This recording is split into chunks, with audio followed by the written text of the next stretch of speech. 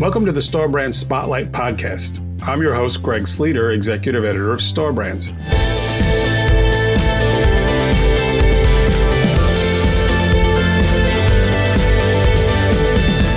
Our guest is Dr. Christopher Simons, an associate professor at The Ohio State University with expertise in sensory science, chemical senses, food intake, and consumer behavior. Chris's research uses a multidisciplinary approach to understand the perception of food and how they are processed to influence reward and ultimately behavior. One outcome of this research is to identify the neural and physiological correlates associated with perception, liking, and food choice using a variety of methodologies, including human sensory testing, electrophysiology, and behavioral measurements. Another outcome is to leverage the knowledge gained from these types of investigations to develop new methodologies that assist in the creation of better foods. Chris, you mentioned, looking for ways to enhance or create some predictability. And in that, I think you referenced methodologies that may be a little dated.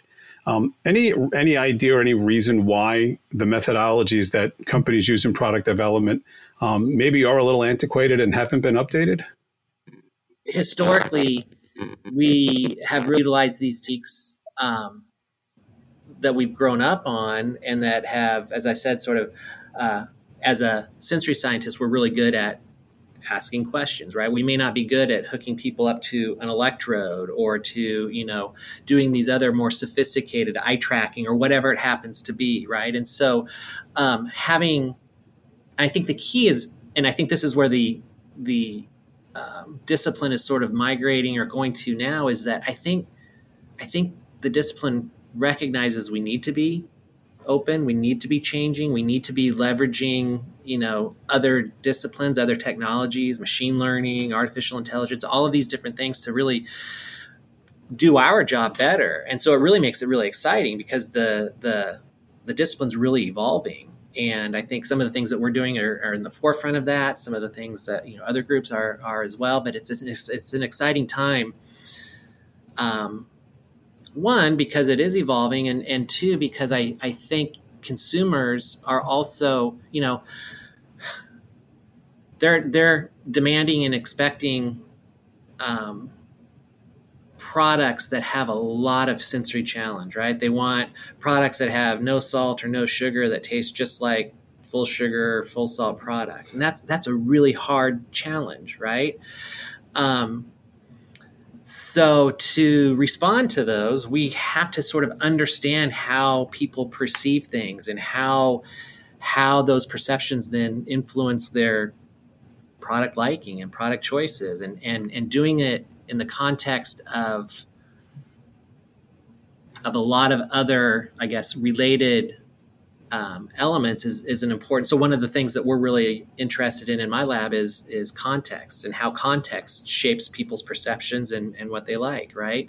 So as you know, and as I'm sure, a lot of your listeners know, when we do sensory testing, we stick somebody in a booth, right? And we'll turn on a red light, and a gloved hand will push this plastic cup of whatever through a hatch in the wall, and then we use this information and we collate it across people, and we think that's going to be predictive of future product liking. The problem is we don't eat like that. We don't eat in a closet. We don't eat by ourselves, right? And so we've stripped away a lot of contextual information that's really, really important. And the reality is, when we are eating, we're not ignoring that contextual information, right? So I think companies realize that, and they'll often do home use tests, or they'll do on-premises tests, and that's good. The problem with those types of tests, though, is that they tend to be really expensive, and they tend to be done at the end of the product development cycle, not at the right, because they are so expensive, so you can't test all of your products. In addition, they lack experimental control, right? So we send product home to people. We hope that they follow the instructions and cook it for, 3 minutes and not 30 minutes. We hope that, when they're preparing the product, they don't have a screaming kid, who's got the flu or an earache screaming in their ear, right? So all of those other things that are completely unrelated to the food are going to influence that person's assessment of that product. So we use immersive technologies and virtual reality, and so we can actually recreate very realistic, so part of it is the technology has now advanced, right? So 10 or 15 years ago, the technology wasn't there to really be able to utilize immersive technologies like you can now. So I think this evolution is also a reflection of what sorts of technologies also co-evolve. But, with our systems now, we can recreate these very realistic environments, have people test in contextually relevant but well-controlled environment, right? Because now I make sure everybody, sort of goes through the same. So I have experimental control. And when we do that, we see improved data quality. We see better reliability. We're able, so what people tell me they like today in a virtual, let's say coffee house, they like, 3 weeks from now. Whereas when I test in a booth, it's almost kind of random what they tell me they like. So, yeah, so, I think things like that, where we start to understand how other, in this case, contextual elements influence product perception and product liking, it allows us to make better methods or more reliable methods or methods that, may provide insights that we don't have access to using more of the traditional methodologies. The method that you just described, and it's interesting because the traditional taste test is kind of the end of the product development cycle. Right. We're testing, and you and I talked last week, and it was like the Pepsi challenge ran through my head. Set up a table in a mall, taste 2 sodas, pick one. Yep. Which I think is been done forever and still done in a lot of ways. Yep. But you're really talking about a methodology that starts at the beginning of the process, and by the time you develop, even it's a prototype, that you can increase the percentage of that product being successful. Exactly. That's what we hope, right? So that we hope that as we develop these methodologies and this knowledge, that you're able to incorporate them at earlier stages of that product development cycle, right? So maybe using the traditional methods, which happens now, right? We use those traditional methods and we end up selecting a product to go into a home use test or a final sort of taste test, and we launch it, right? Maybe we chose the wrong one, right? So if we can get more reliable methods up front that are, so they have to be cost effective, right? They have to be obviously reliable. But if we can incorporate those at earlier, maybe we make totally different decisions on the products that we push forward, even at the earlier, product development steps. And I think that again, improves product development efficiency. It decreases resource waste and, wasted development dollars and so forth. So, I wouldn't say we're there yet, but that's definitely a big goal.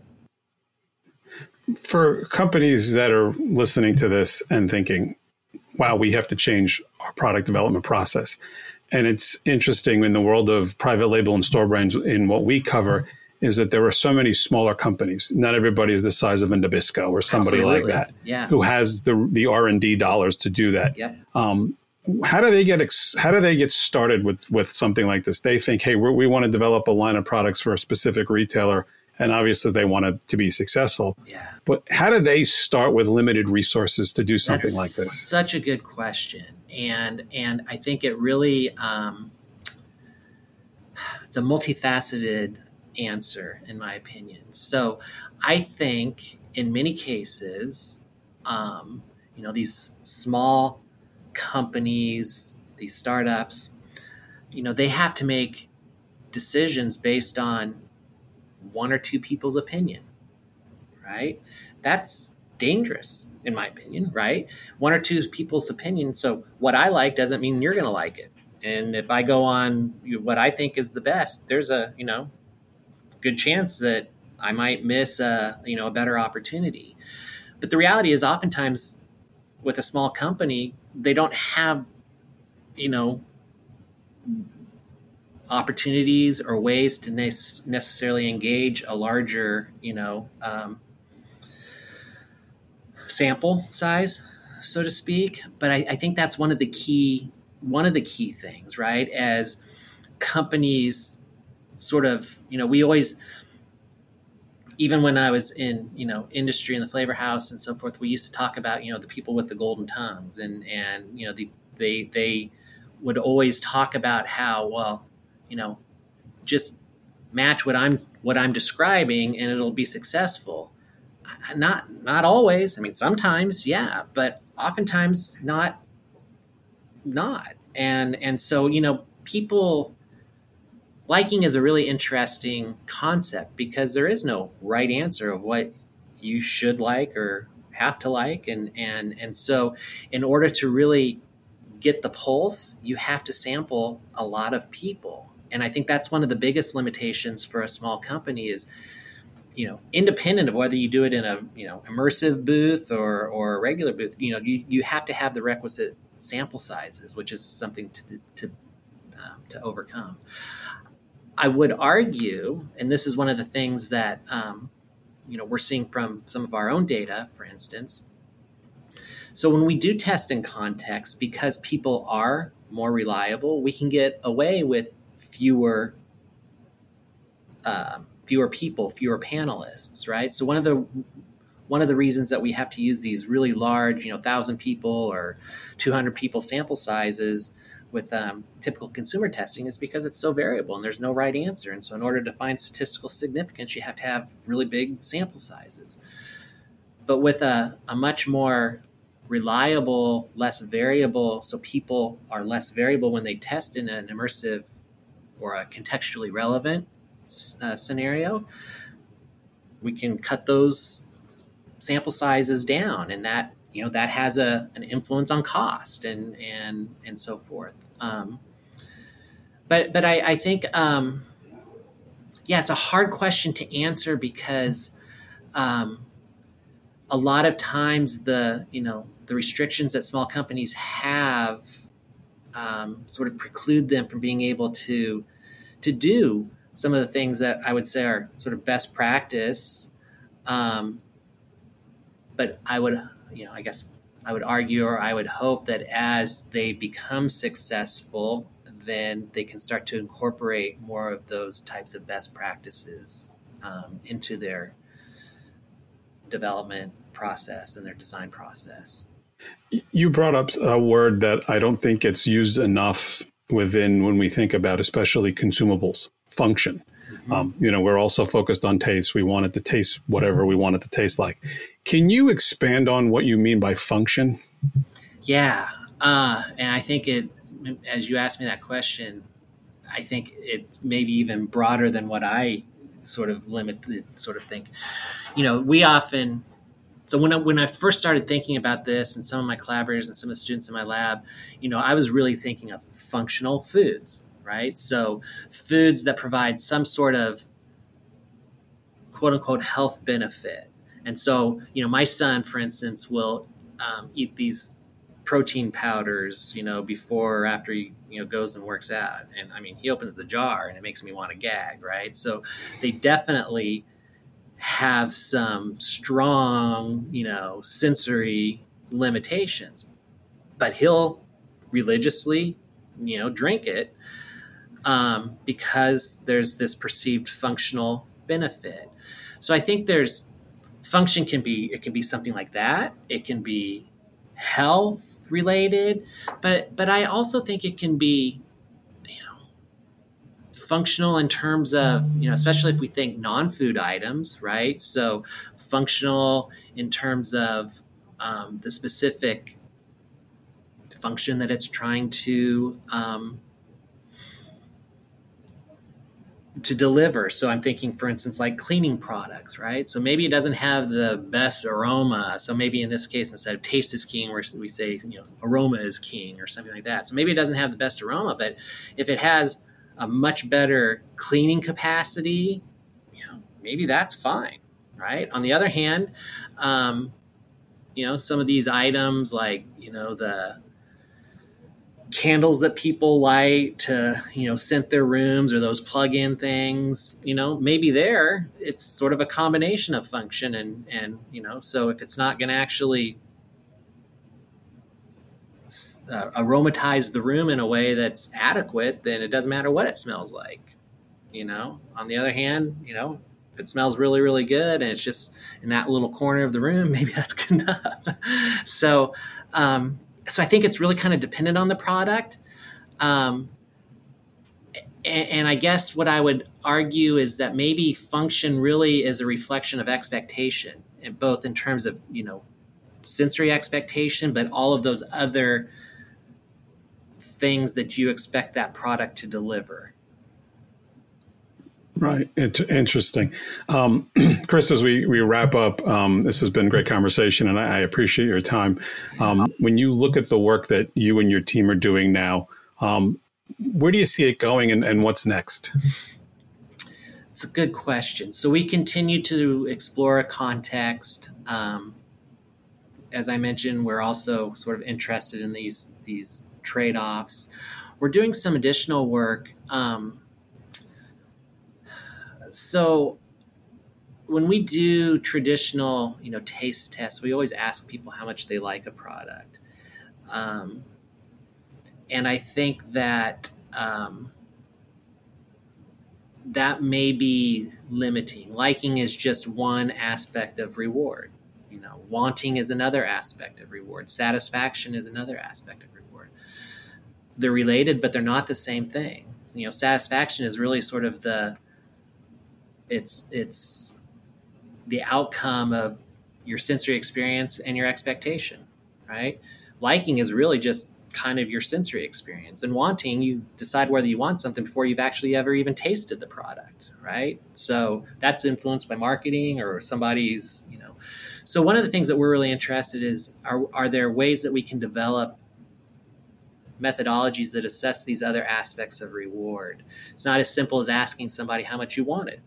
It tracks almost identically with liking. Wanting requires some sort of effort, and so how might we be able to develop techniques and technologies that allow us to assess some of these other aspects related to the reward complex? Another area that I think is really starting to become interesting is the impact of the microbiome, and how the microbiome in your body influences sort of those post-ingestive, after you've consumed the food, how those nutrients interact with your bacteria in the microbiome to influence pleasure and all of these other. And I think this is really an emerging area that is blows my mind, right? So now, depending on the bacteria that you have in your gut, you're going to, perceive things differently and have a different sort of hedonic response to it. And, is there a way that, we do know that the microflora and the bacteria that you have in your gut is influenced by what you eat. So if you change your diet, how does that now start to influence how you perceive foods and foods that you previously liked? And maybe that's a way of helping to eat healthier and so forth. So I think there's really a lot of exciting things going on, and luckily, everybody's got to eat, and so there's a lot of really sort of exciting research to be done to better understand the human. Well, Chris, it's been an interesting conversation, and it's a conversation that seemingly has no end. Yeah, you're right. The research goes on, and just when we think we have something figured out, the next curveball comes along, and we have to go back and figure it out. Yeah. So, but I think that's what makes everything fascinating. So, Dr. Christopher Simons at Ohio State University, I appreciate your time, and I look forward to catching up with you again soon. Great. I really enjoyed it, and thanks for the invitation to join you. Great. Thanks so much.